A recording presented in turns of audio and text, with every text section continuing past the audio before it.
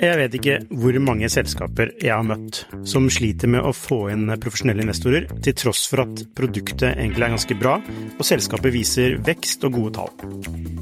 Hvis det er en ting de proffe investorene er på utkikk etter, i tillegg til at du bygger et bra selskap selvfølgelig, er hvordan du håndterer dine aksjonærer, eller ditt såkalte cap table, som det heter på startupsk. Et ødelagt cap table setter rett og slett en stopper for selskapsutvikling. Unlisted.ai gjør det mulig for selskaper å håndtere aksje- og opsjonsprogrammer, aksjeeierboken, captable og det meste av rettigheter inn mot aksjene i selskapet på ett sted. Prøv Unlisted.ai sin gratisversjon i dag.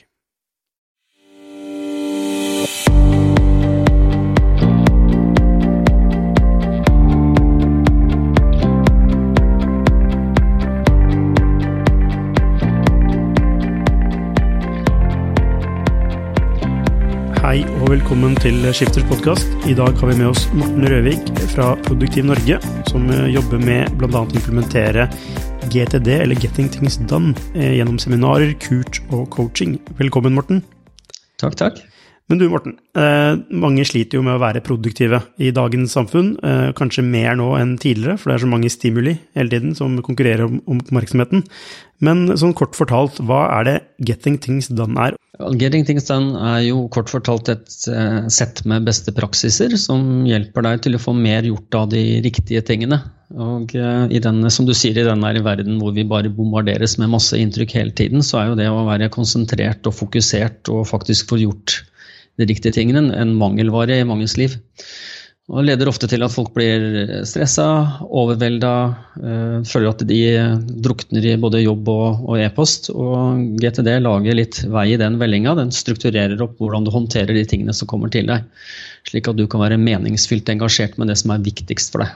Ja, for er det et håp for de som føler at de har alt for mye å gjøre, eller er det rett og slett at man har alt for mye å gjøre? Ja, altså det vi ser, altså nå driver vi jo med seminarer og vi møter masse mennesker en til en som ønsker å få litt hjelp av oss, så ser vi det at det som mange folk sliter med er jo at de ikke har oversikt over alt de har forpliktet seg til.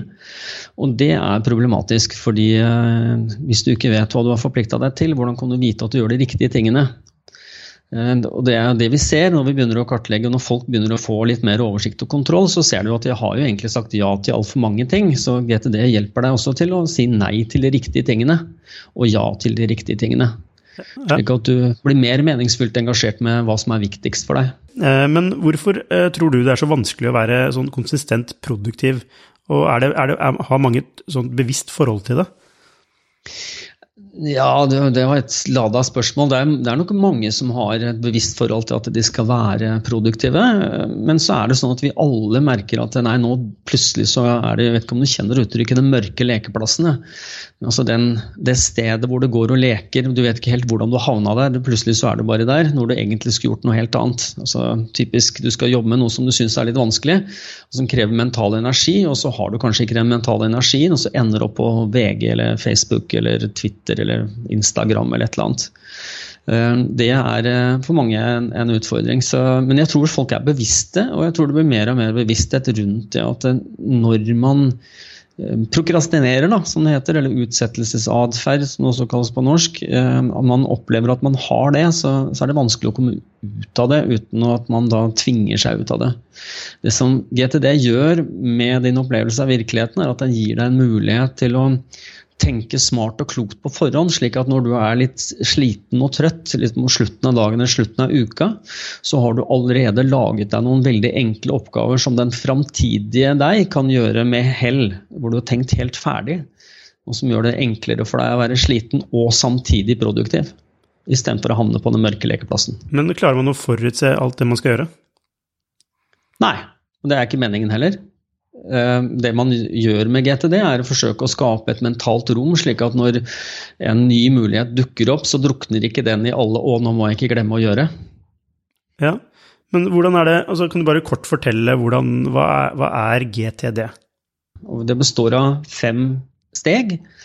Første steget er å samle. Der samler man inn alt som man potensielt skal gjøre noe med. Da samler du ting ut av hodet. 2 melk på vei hjem, husk å underskrive kontrakten før jeg går, ring Tor på torsdag angående kino til helgen, sånne ting du går rundt og husker på, det skriver du ned. Fordi hodet ditt et fantastisk sted til å få ideer, og ikke til å holde på de. Det noen teorier som ligger bak dette, som går på hjernens begrensede kapasitet på å holde ting i korttidsminne. Så for at du skal være mest mulig kreativ, problemløsende og skapende i øyeblikket, så du nødt til å få ting ut av hodet. Når du da har fått ting ut av hodet, så må du sette deg ned, og så må du beslutte hva disse tingene hva det betyr for deg, og hva du må gjøre med det om noe. Da har vi en sånn beslutningsprosess som vi kaller GTD arbeidsflyt.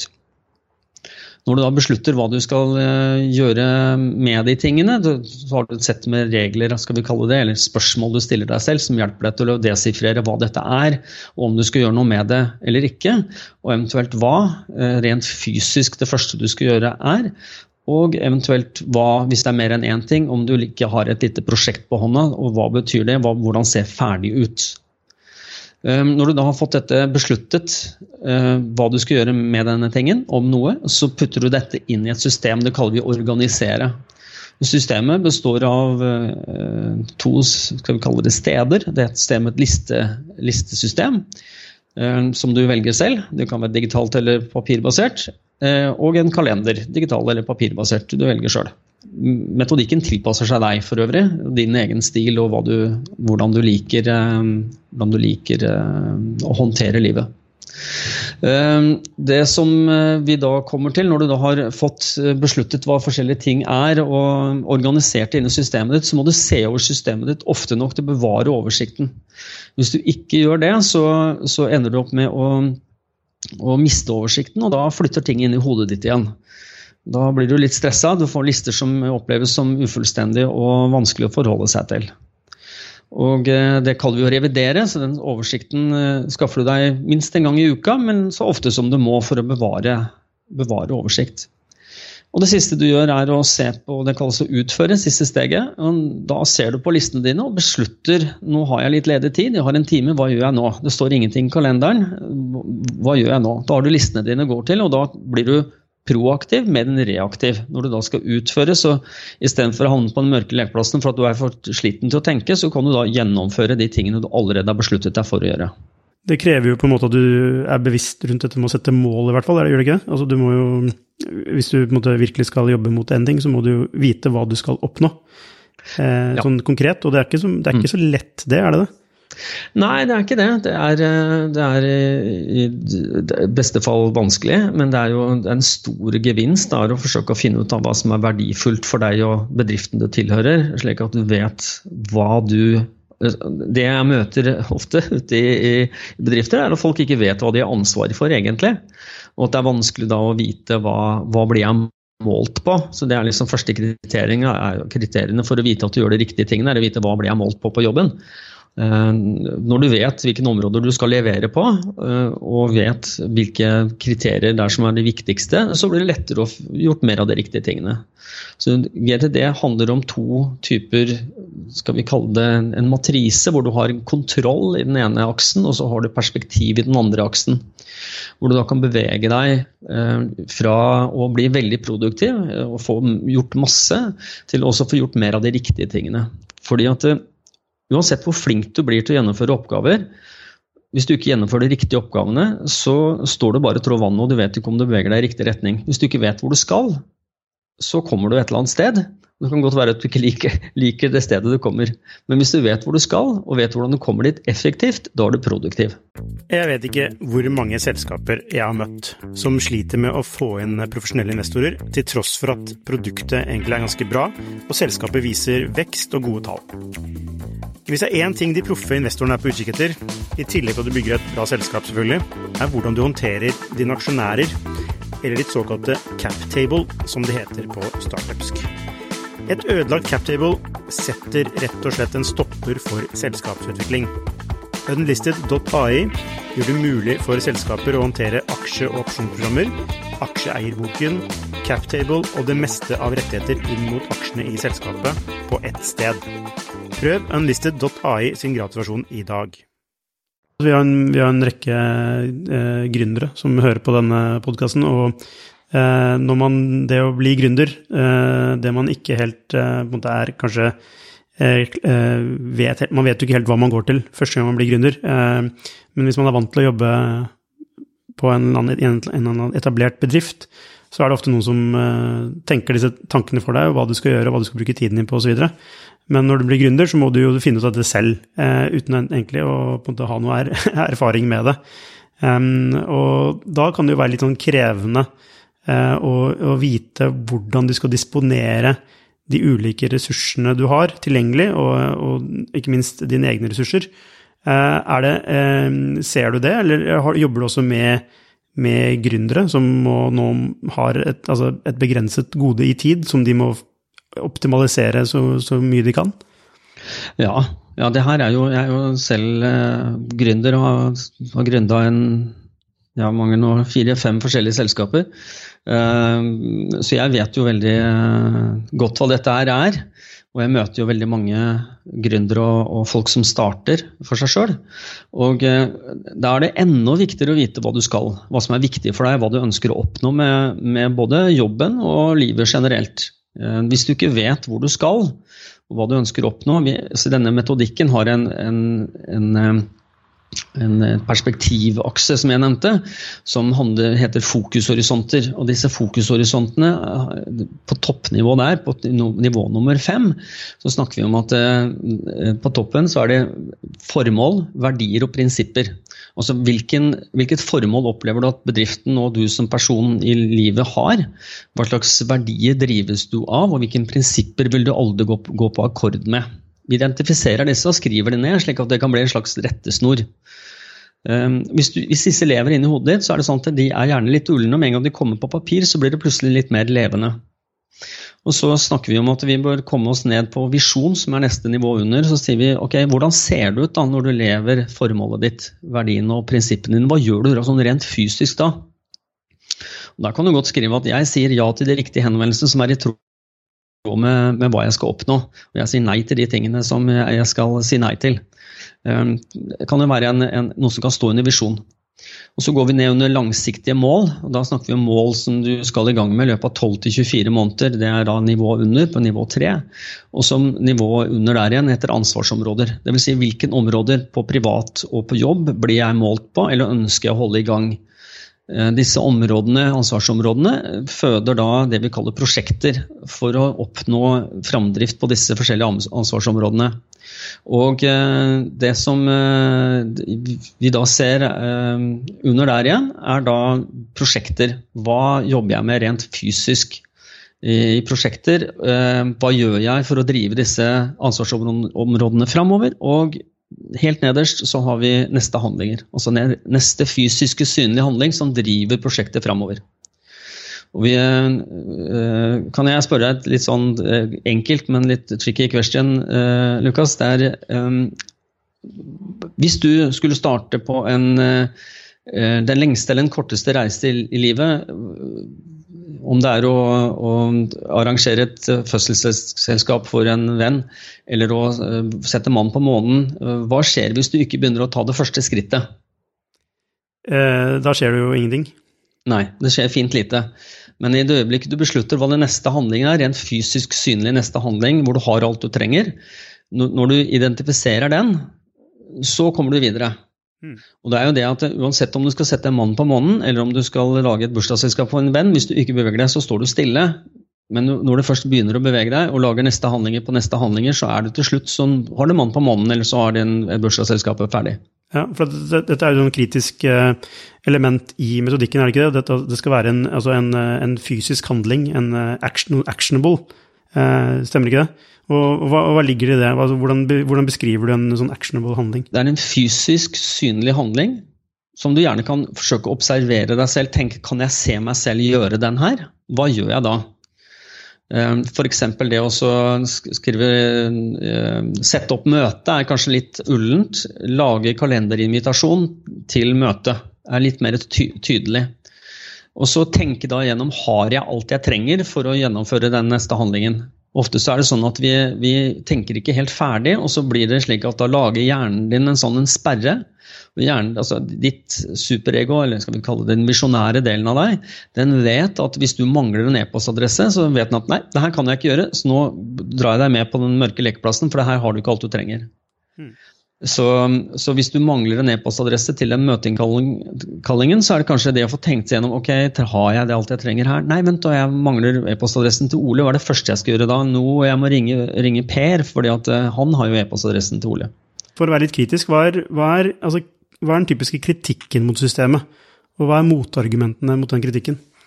Nei, det jo en del mennesker som synes at nei, det her blir veldig mye jobb for å få ting under kontroll da. Og til de så har jeg å si det at ja, hvis du ikke har kontroll, hvordan kan du vite at du gjør de riktige tingene? Og det ikke sånn at GTD tar mye tid. Altså jeg bruker kanskje en vanlig arbeidsdag, kanskje jeg bruker litt avhengig av mengden med e-post som kommer inn, så kanskje jeg bruker og på mange ting jeg har samlet selv, så bruker jeg kanskje 45 minutter til en time på å komme gjennom og beslutte hva jeg skal gjøre med den e-posten, og svare på de som tar mindre enn 2 minutter, som for øvrig en regel som heter 2-minuttersregelen. Hvis noe kommer inn og tar mindre enn 2 minutter, så gjør du det bare med en gang. Men så jeg tenker en time om dagen, men jeg lever da pluss da kanskje en halvtime ekstra på fredagen hvor jeg kjører revisjon, så synes jo ikke jeg det mye for å fatte de viktigste beslutningene for hva jeg skal gi resten av min tid oppmerksomhet. Jeg leder et selskap som til stede i Norge, Sverige, Danmark, Finland. Og vi har også Island, men vi har ikke noen mennesker der ennå. Og det betyr jo at, og det 14 mennesker som jeg skal holde styr på, jeg synes ikke det mye tid å bruke på å fatte gode, kloke, langsiktige beslutninger på hva som skal få min oppmerksomhet. Det tror jeg det synes jeg riktig mengde. Det kan godt være at andre bruker enda kortere tid, litt avhengig av hvor mye du har og hvor mange baller du har i lufta og hvor mye du har ansvar for. Ja. Hvilken annen type kritikk det mot GTD? Nei, det først og fremst det at folk synes det mye tid. Ellers så det sånn at folk ikke forstår. Altså det hender at vi får folk som begynner å kritisere GTD, hvor jeg bruker ca. 2 sekunder på å skjønne at vedkommende har ikke skjønt hva det her handler om. Og GTD handler egentlig ikke om å få så veldig mye mer gjort, men det handler for mer gjort av de riktige tingene, slik at du kan være mest mulig til stede i øyeblikket. Slik at når du ønsker å koble av sammen med familien, så kan du legge fra deg jobben på jobben. Det veldig mange mennesker som sier at jeg klarer ikke å konsentrere meg når jeg hjemme, når jeg sitter med ungen, eller kona mi snakker til meg, så har jeg det kona mi kaller jobbhue, det veldig vanlig. Og at når du begynner med GTD, så blir du mer til stede. Du får mer overskudd til å være, og mer mulighet til å være til stede i øyeblikket. Det veldig mange som sier at når du sitter hjemme, skal slappe av på en fredag, at jobben flytter inn i hodet ditt, og du må døyve jobben med 4 glass med rødvin før du klarer å slappe av. Og da tenker jeg, og tro meg, jeg liker rødvin, jeg veldig glad i rødvin, men jeg bruker ikke det for å slappe av. Det kanskje feil bruk av rødvin, spør du meg. Hva det første steget da? Hva det første actionable step man kan ta? Nei, la meg si det sånn, har det gått med tid, så jo boka tilgjengelig på norsk på biblioteket, så du kan gå og låne den, og så kan du lese den, og så kan du begynne å implementere GTD over tid. Du kan jo også, det masse online ressurser, du får masse videoer rundt omkring på YouTube og nett. Pass på at du får de som laget av folk som virkelig kan GTD, gjerne Certified GTD Trainers. Vi snakket så vidt om dette med verktøy. Det konkrete verktøy som anbefales å bruke for å sette opp dette systemet? Vi pleier å si at en god hammer ingen snekker gjør. Og med det så mener jeg at du blir ikke en god snekker av å få en god hammer. Men vi pleier også å si at en god snekker vil gjerne ha en god hammer. Men når du vet hvordan metodikken fungerer, så kan du bruke nesten virksomhetsverktøy. Du kan bruke Excel, du kan bruke Outlook, du kan bruke masse forskjellige som Wunderlist, Things, OmniFocus, Todoist, you name it. Og du kan bruke papir. Hva det du bruker da? Jeg pleier å si at for den informasjonen så må du drepe meg først, det sier jeg ikke. Nei, altså jeg har valgt et verktøy som passer meg og min hverdag, så grunnen til at jeg ikke vil fortelle hva jeg bruker rett og slett fordi at det verktøy som passer for meg, passer sannsynligvis ikke for deg. Og hvis jeg forteller deg hva du skal bruke, så kommer du til å tenke, men da, siden jeg ikke kan bruke det her, så kan jeg ikke begynne med GTD. Så dette her systemagnostisk. Du trenger ikke å bruke et spesielt system for å få dette til å fungere. Papir, 5 av 5 ark, Helt kurant. Lager et system.